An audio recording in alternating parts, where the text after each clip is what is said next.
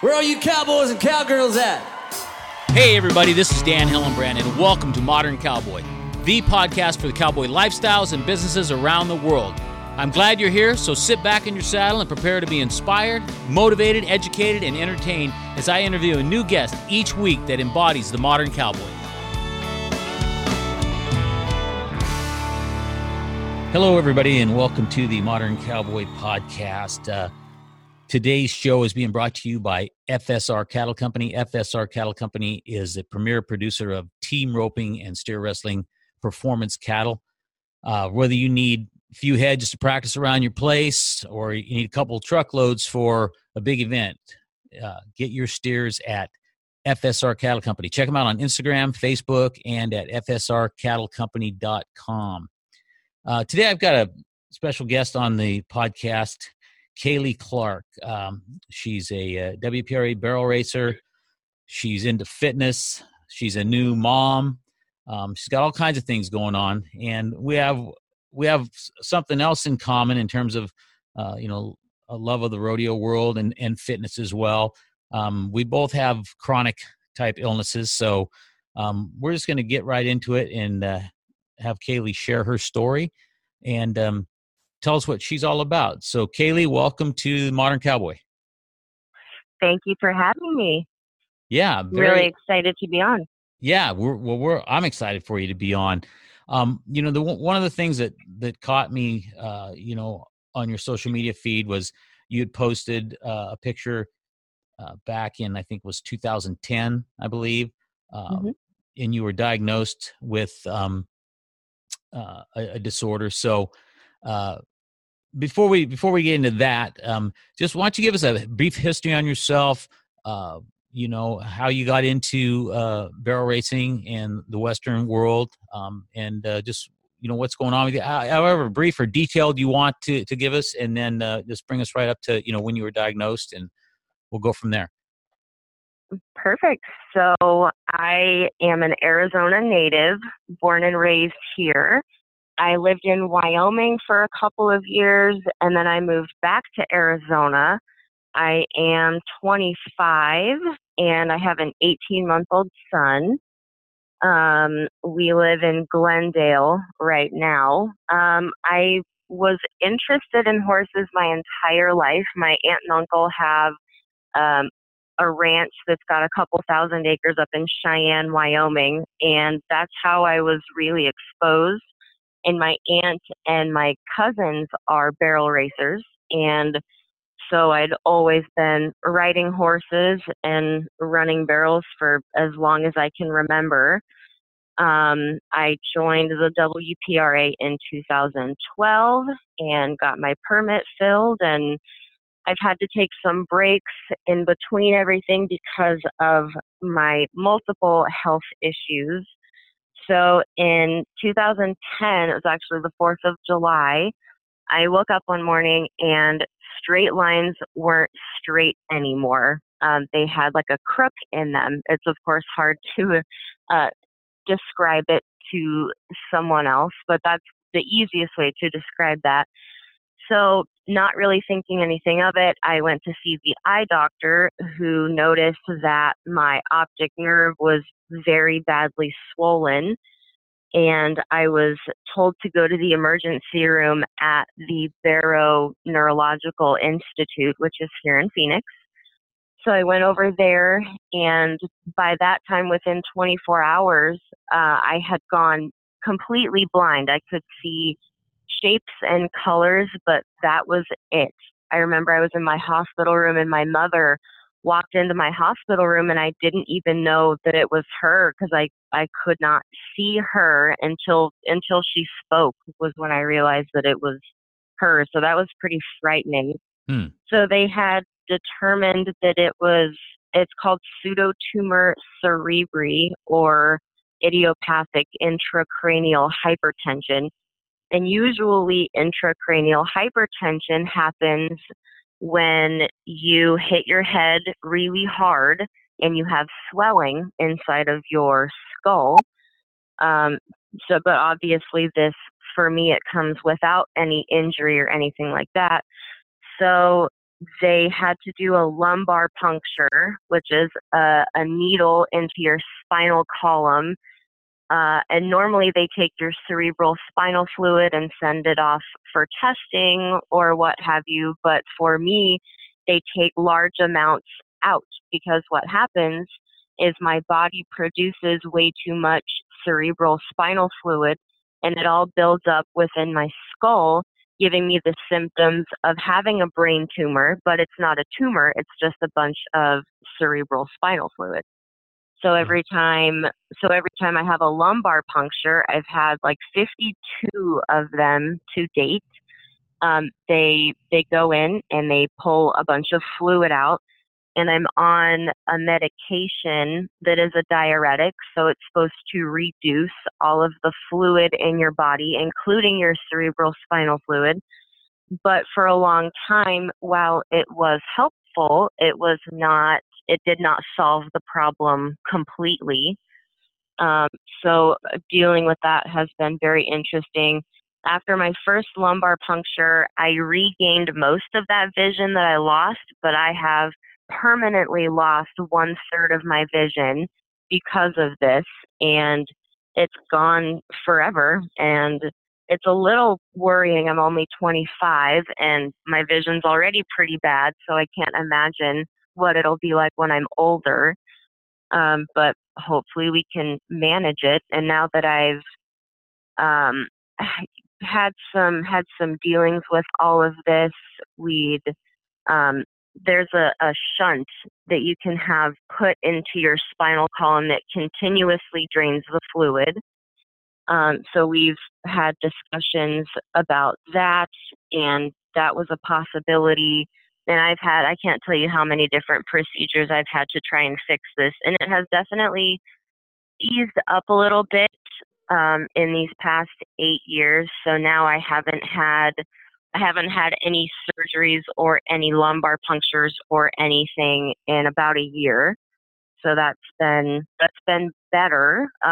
So dealing with all of these health issues has been, I wouldn't say detrimental to my barrel racing career, but it has definitely been a big setback that I've had to overcome multiple times. It felt like I would have a little bit of success and then I would have to deal with health problems, and that would put me out for 6-8 months. And then I have to come back and back and forth and do this over and over. And I had a friend go and rodeo on one of my horses, and that was a mess. He came back injured. So I don't do that anymore. So it's kind of a bunch of trial and error to see what works and what doesn't. And I definitely haven't perfected that yet. And not that I will ever have it perfected, but I try. So that's kind of where I'm at now. I've had another big amount of time off when I became pregnant.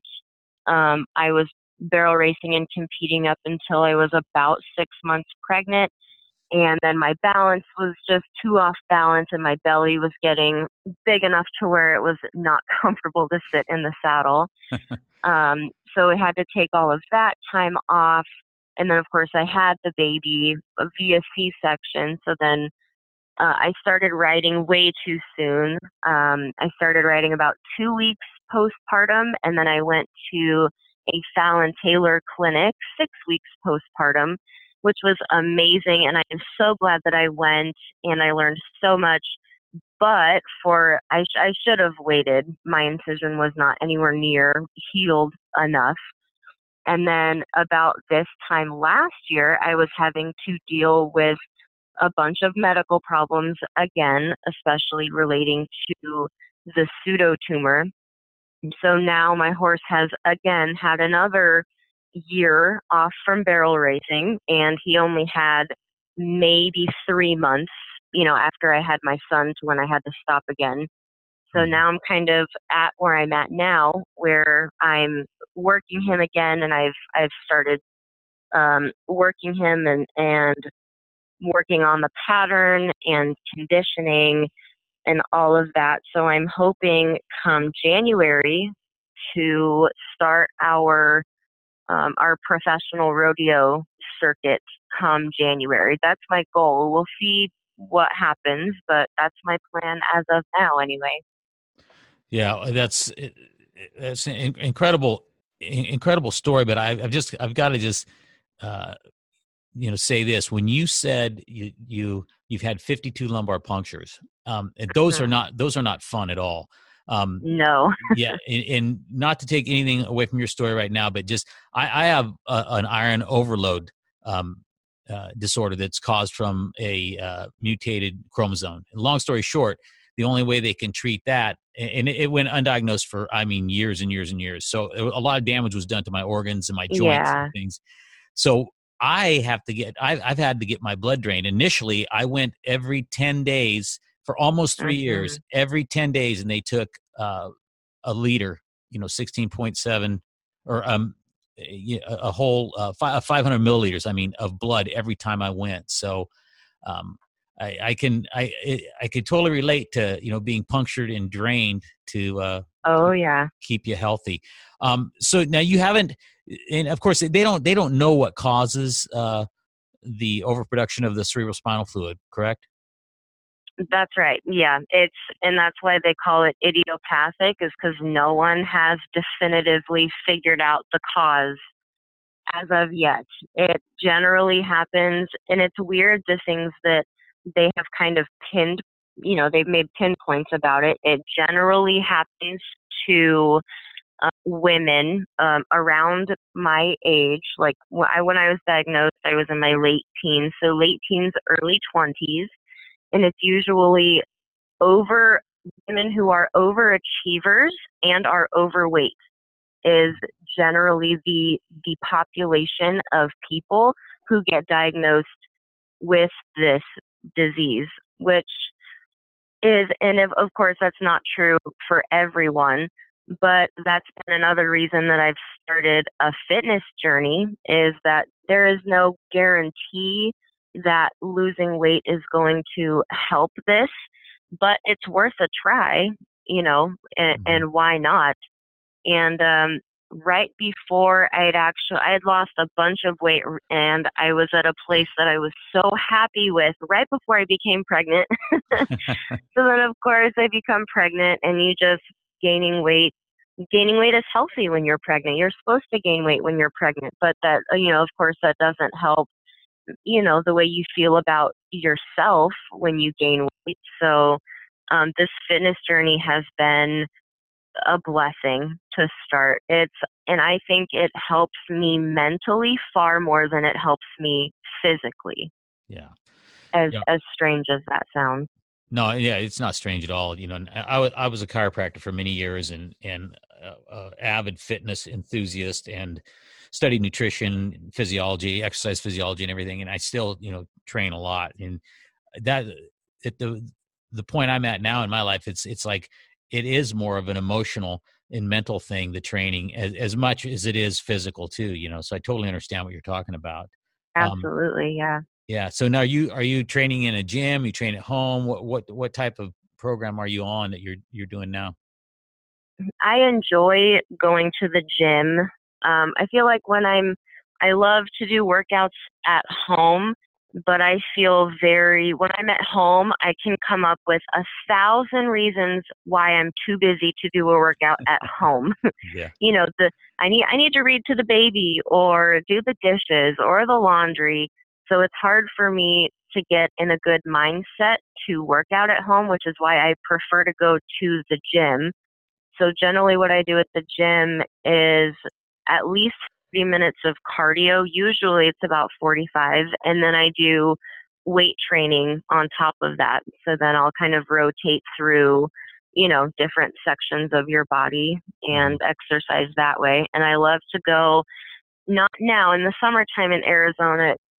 For people who've never been to Arizona, it is so hard to describe the heat, but the only thing I can liken it to is when you're baking something in the oven and you are bent over and you open the oven door and you get a blast of heat to your face.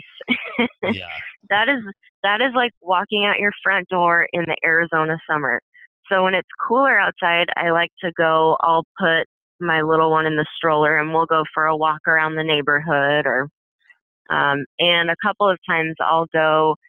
And I know some people do not like to walk around when they lunge their horse, but when I lunge my horse, I walk around. It helps me get my steps in. I can get some cardio in, and it makes it so that my horse isn't being lunged in very tight circles. And one thing, I used to work at Turf Paradise, which is the racetrack here. And the one thing that I've learned from all of the trainers that I came into contact with is, and they put their race horses on walkers for warm up and cool down.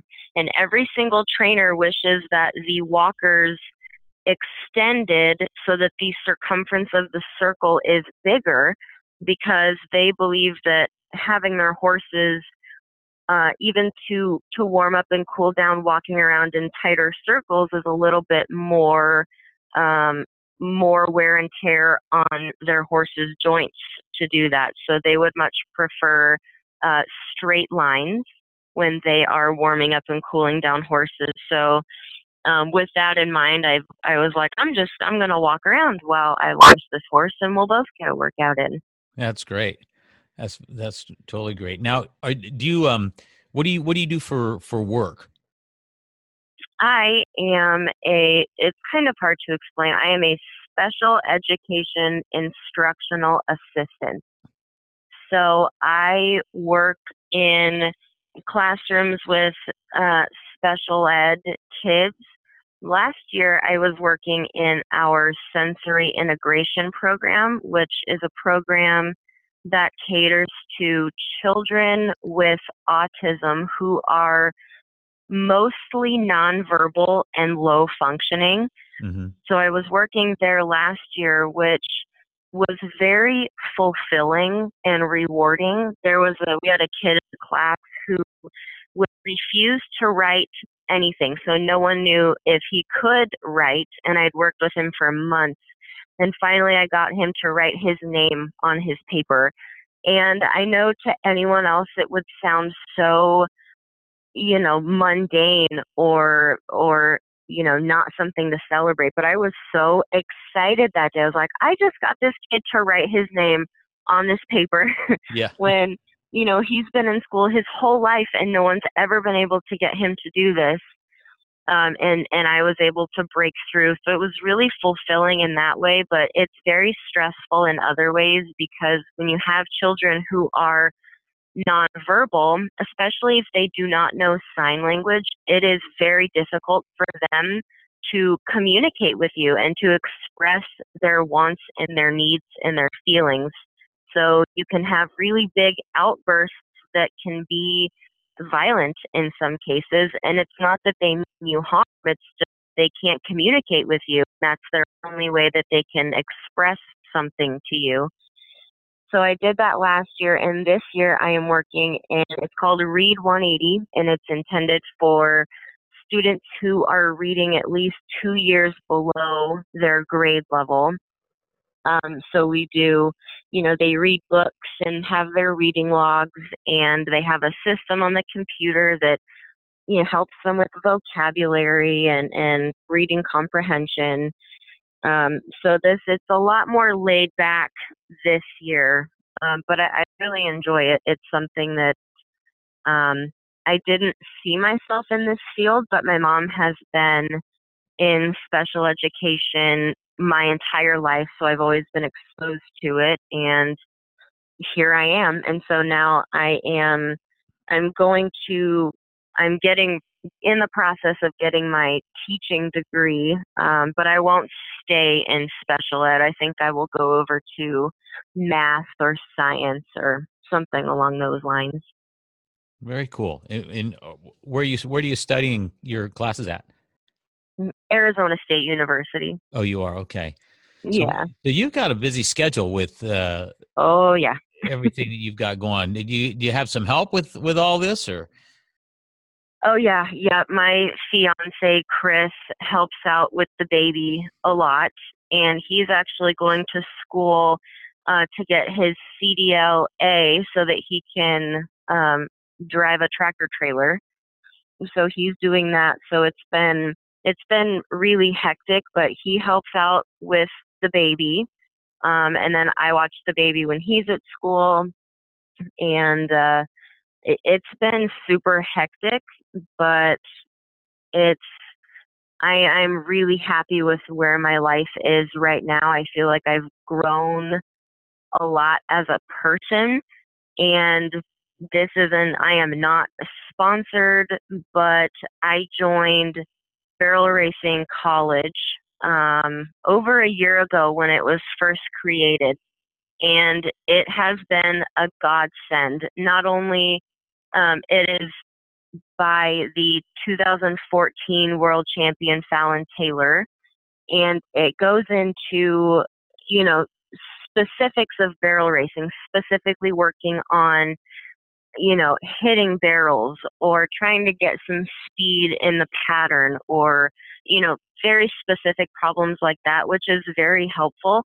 But it also exposed me to people who try to better themselves every day and go out of their way to, you know, read as many books as they can and meditate and find different ways to, you know, become centered and just help you be a better human being. And it's been a huge factor of what has helped me get so far in this last year, because I feel like I've accomplished a lot more in this last year than I have in quite a while. So I think that has helped quite a bit. Yeah, that's great, and it's very inspiring, and I agree. I mean, that's, you know, if you're not growing, basically you're dying, and you just always have to, you know, be working to improve yourself and be a better person, and that way you can help more people, and just makes the world a better place. I think that's awesome. Yeah, absolutely. Yeah, it's been a total life changer. I mean, I've always been a reader, but this past year, like, I usually read, you know, 2 books a month, and you know, there was some study done about, you know, the top money earning CEOs and what they do differently than the people who are not in their shoes.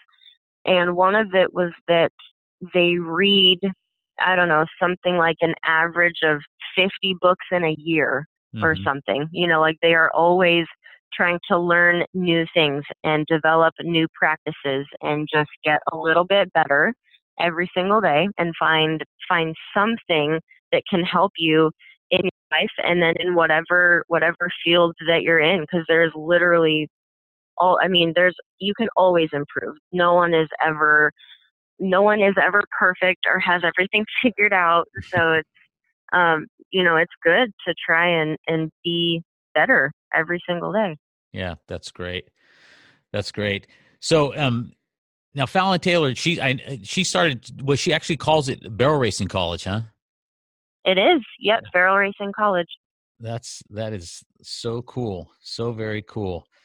It So, is. Yeah. And it's, for anyone who's interested in joining, it's barrelracingcollege.com, and you can find all of the information about that. And Fallon's Instagram is at Fallon Taylor 2. And then on her page, you can see all of the different things that she's got going on, which is Barrel Racing College. And she's got a free fitness group and a group called The Passion Project, where it's helping people who are starting their own businesses and how to navigate all of that, and, you know, save money and start your business or be a better employee. And all of that has helped me immensely, and on my social media too. That's helped a lot. yeah, that's great. That's very cool. So, tell me now, being in the barrel racing world, Western world, cowboy cowgirl world, you got to have a favorite cowboy hat brand. Ooh, yeah, probably my favorite is probably Glam and Grit. Uh-huh. They have these, they're super, super unique and beautiful. I remember the first time I saw a hat that had the decorative I'm not even sure what the right term would be, but like the underneath the brim where there's, rhinestones and beautiful designs, and it's very chic, and oh, that's so beautiful. And I recently started wearing a helmet when I run barrels. And I started wearing a helmet in 2009 because I was in an accident with my then barrel horse. I came off, it was actually up in New River, Arizona. I came off and I hit my forehead on all of the metal rails as I came down. Oh. I was unconscious for several minutes, and I still don't remember any of it. I had to be life flighted to St. Joe's because they have the Neurological Institute there. Mm-hmm. And thankfully, everything came out okay on the upper side, but that was horrifying. So when I went to NBHA World Championships that summer, I wore a Troxel helmet that was like a cowboy hat. Like it basically looked like a gigantic cowboy hat, like a hat that's, 3 sizes too big for your head, but it's still a helmet and it still gives you the look of a cowboy hat. And then I started rodeoing, and it was a self-conscious thing. When you go to rodeos, you'd hear comments of like, well, if you're going to run at a pro rodeo, you shouldn't have to wear a helmet. You should be skilled enough to where you don't need a helmet. And, and you're not a cowgirl if you wear a helmet. And it was really intimidating to me. And so I did. I stopped wearing my helmet and went back to wearing a hat. And then just recently, after having my son, it was the strangest thing. I'd never experienced fear before, but I realized that before I would make a run, every time I would think, oh my gosh, what if I fall off this person? This is going to take care of my son. What's he going to do? And I would psych myself out before a run, and then I'd enter the arena and I'd be like, you know what, I'm not going to go fast. I'm going to go a little bit slower, and that'll make me feel like I'm being a little bit more safe. And I just realized that that's ridiculous, and that's not what barrel racing is about. So I decided that I'd put a helmet back on. And I did, and it helps my confidence, Mm-hmm. and I feel so much more safe, which then allows me to think about, what I came to this arena to do, not, being fearful of, falling off or hurting myself. Yeah, 100%. And, it's the same in bull riding. Look at all the new young guys coming up are wearing helmets, so it makes sense. And Fallon, she started wearing helmets too, Yeah. Yep. And which is amazing. And that's something that, yeah. And if there are bull riders wearing helmets, then there should not be, there should not even be a discussion of wearing a helmet makes you any less talented than you are. Right. And I don't understand where that mindset comes from. And when I started wearing a helmet again, I myself had to get into the mindset of I'm being safe and I'm doing what's best for me. And someone else's opinion about me is none of my business. Exactly. So. Exactly. No, I agree 100%. Yeah, and the other thing too is riding a barrel horse. There's a lot of cowboys out there, including myself. I don't know. I don't know that matter of fact, I know I don't really want to ride a barrel horse. One, because just coming down the alley is like being in a rough stock event, So that's not either. So it's a very fast, moving event on a very athletic horse, and it takes an athletic cowgirl to do it. And so why not wear a helmet? It's just it just makes sense. So Good for you. That's Yeah, yeah, it does. It takes a lot more uh, skill and precision than a lot of people would expect that it does. no, So it's just, yeah, you know, absolutely. It's more than just running around in a few circles. Yeah, right, absolutely. yeah, yeah, without a doubt. Now, how about boots? You have any special brand or style of boots that you like? So I absolutely love tin halls just Uh-huh. because they are, again, they're so different and decorative and unique. And I had this pair that was blue checkered with, dark blue and light blue.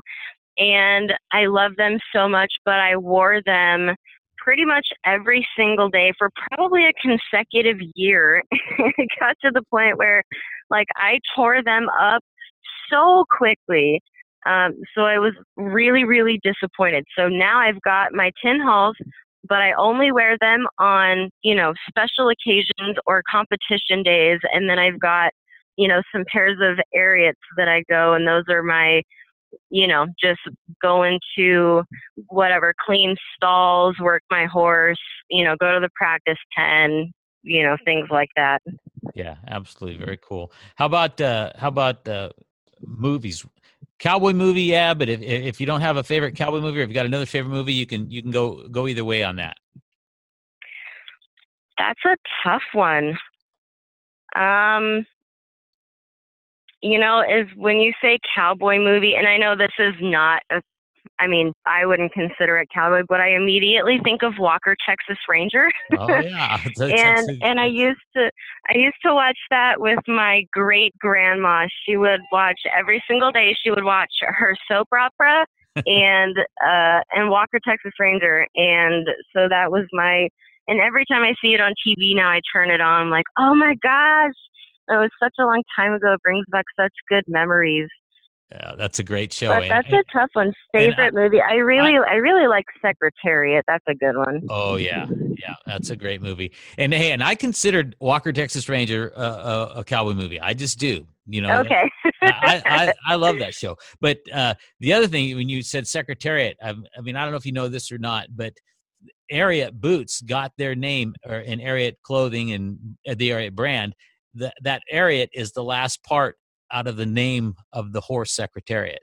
Secretariat, yes. Yeah, yeah, I'd heard that somewhere, and I was never sure if it was actually true. yeah, yeah. It is very cool. Oh, that's amazing. Yeah. So now, back to your dealing with your medical stuff. I thought I saw some posts about having chronic pain. So do you have like more pain caused from this too, or? Yes. So the pain aspect, I was diagnosed with chronic pancreatitis. I want to say I was about 13 years old when that happened. And I had just had horrible, horrible stomach pain. Like I just immediately dropped to my knees, couldn't walk. It was so, so painful. And I'd gone to Phoenix Children's, and I think that hospital stay was maybe only 10 days. And then it just kept happening over and over and over. And at this point, I've been admitted to the hospital more times than I could ever even begin to try to count. And I'd spend consecutive months at a time, like 30, 60 consecutive days. And that would happen over and over throughout the course of a couple of years. And I had essentially spent almost the entire junior year of high school at Phoenix Children's Hospital. So the chronic pain, I was put into pain management for the pancreatitis. I also have eosinophilic esophagitis, which is basically, it's like an unknown food allergy, but it could be something that's in the air or in the water, something that you are ingesting, but it's a delayed reaction. So I could ingest something that I am allergic to and not have a reaction until 7 days later, which makes it nearly impossible to figure out, what the allergen is.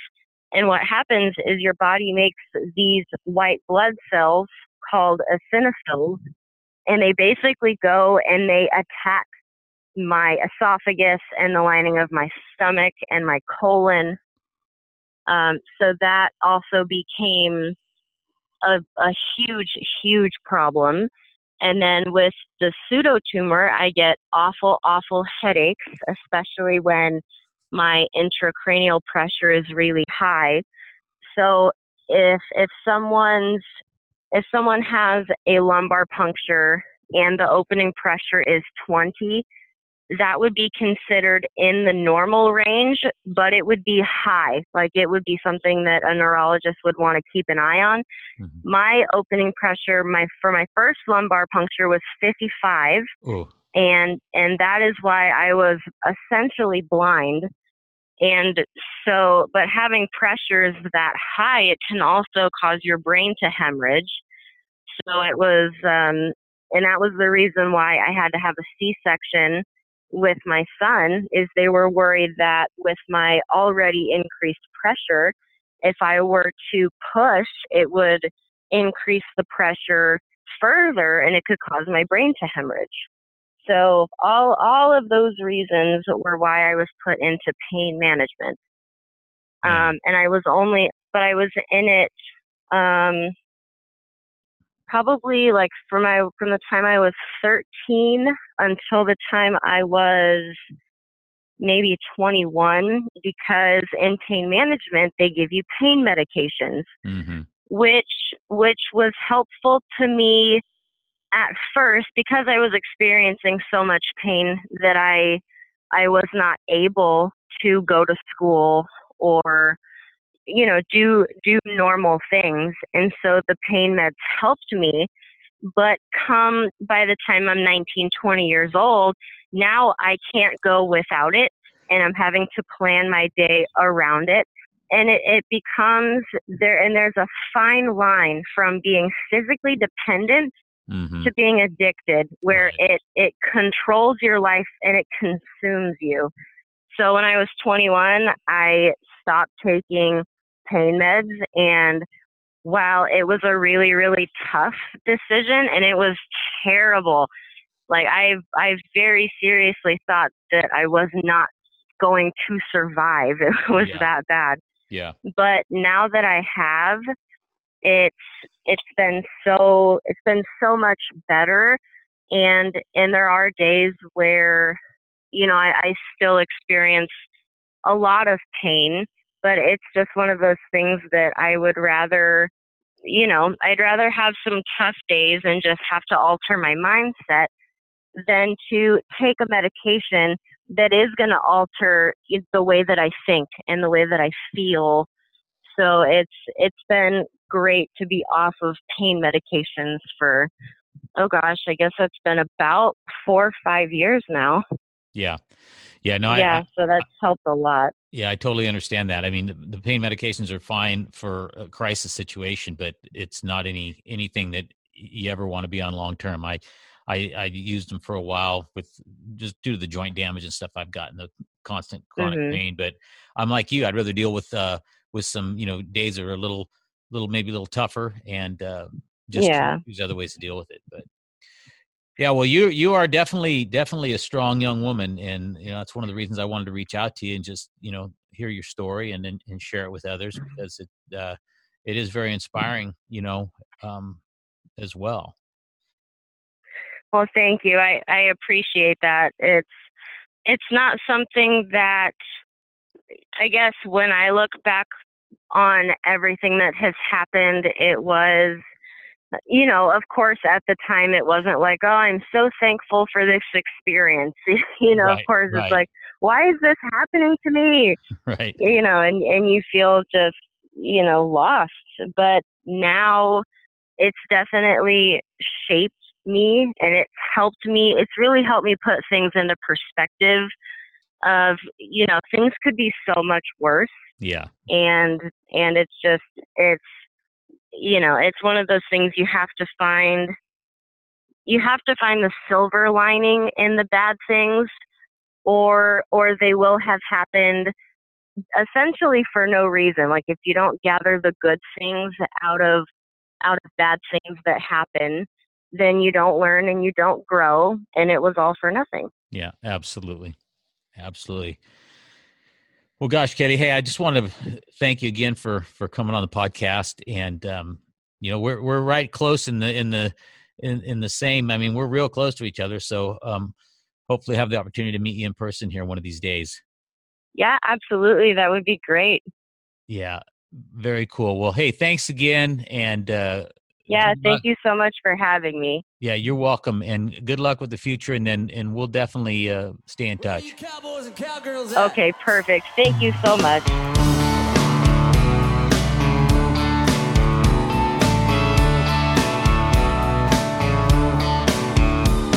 Every Friday afternoon, I hitch up the trailer, saddle up old rock, and ice down a cooler. I drive that old back road until it ends at the roping pen. We got them rusted out pickups and fancy rigs, $20,000 horses, then there's my old stick. Although we're all the same, the minute we ride in to the roping pen. Well, I ain't no play your speed, but I give her hell, hey, you never can tell. Someday I just might be. We'll turn a few steers and we'll tell a few lies, kick back in the saddle and philosophize. Most of life's problems, yeah, we're gonna solve them down at the roping pen.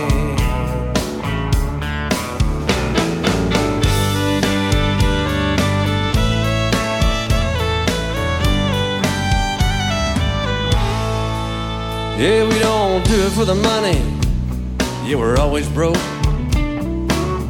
Just ask Clint what he paid a rope. Now he's lost a dozen wives, half the fingers on his hands to the roping pen. And it takes a little skill and a little luck. If you can talk smack, you can back it up. Oh, but we're all friends, no matter who wins down at the roping pen. Well, I ain't no play your speed, but I give her hell, hey, you never can tell. Someday I just might be. We'll turn another pen of steers, tell a few more lies, drink another beer and hypothesize. Most of life's problems, by God, we're gonna solve them down at the roping pen. We'll see y'all again next weekend down at the roping pen. Down at the roping pen.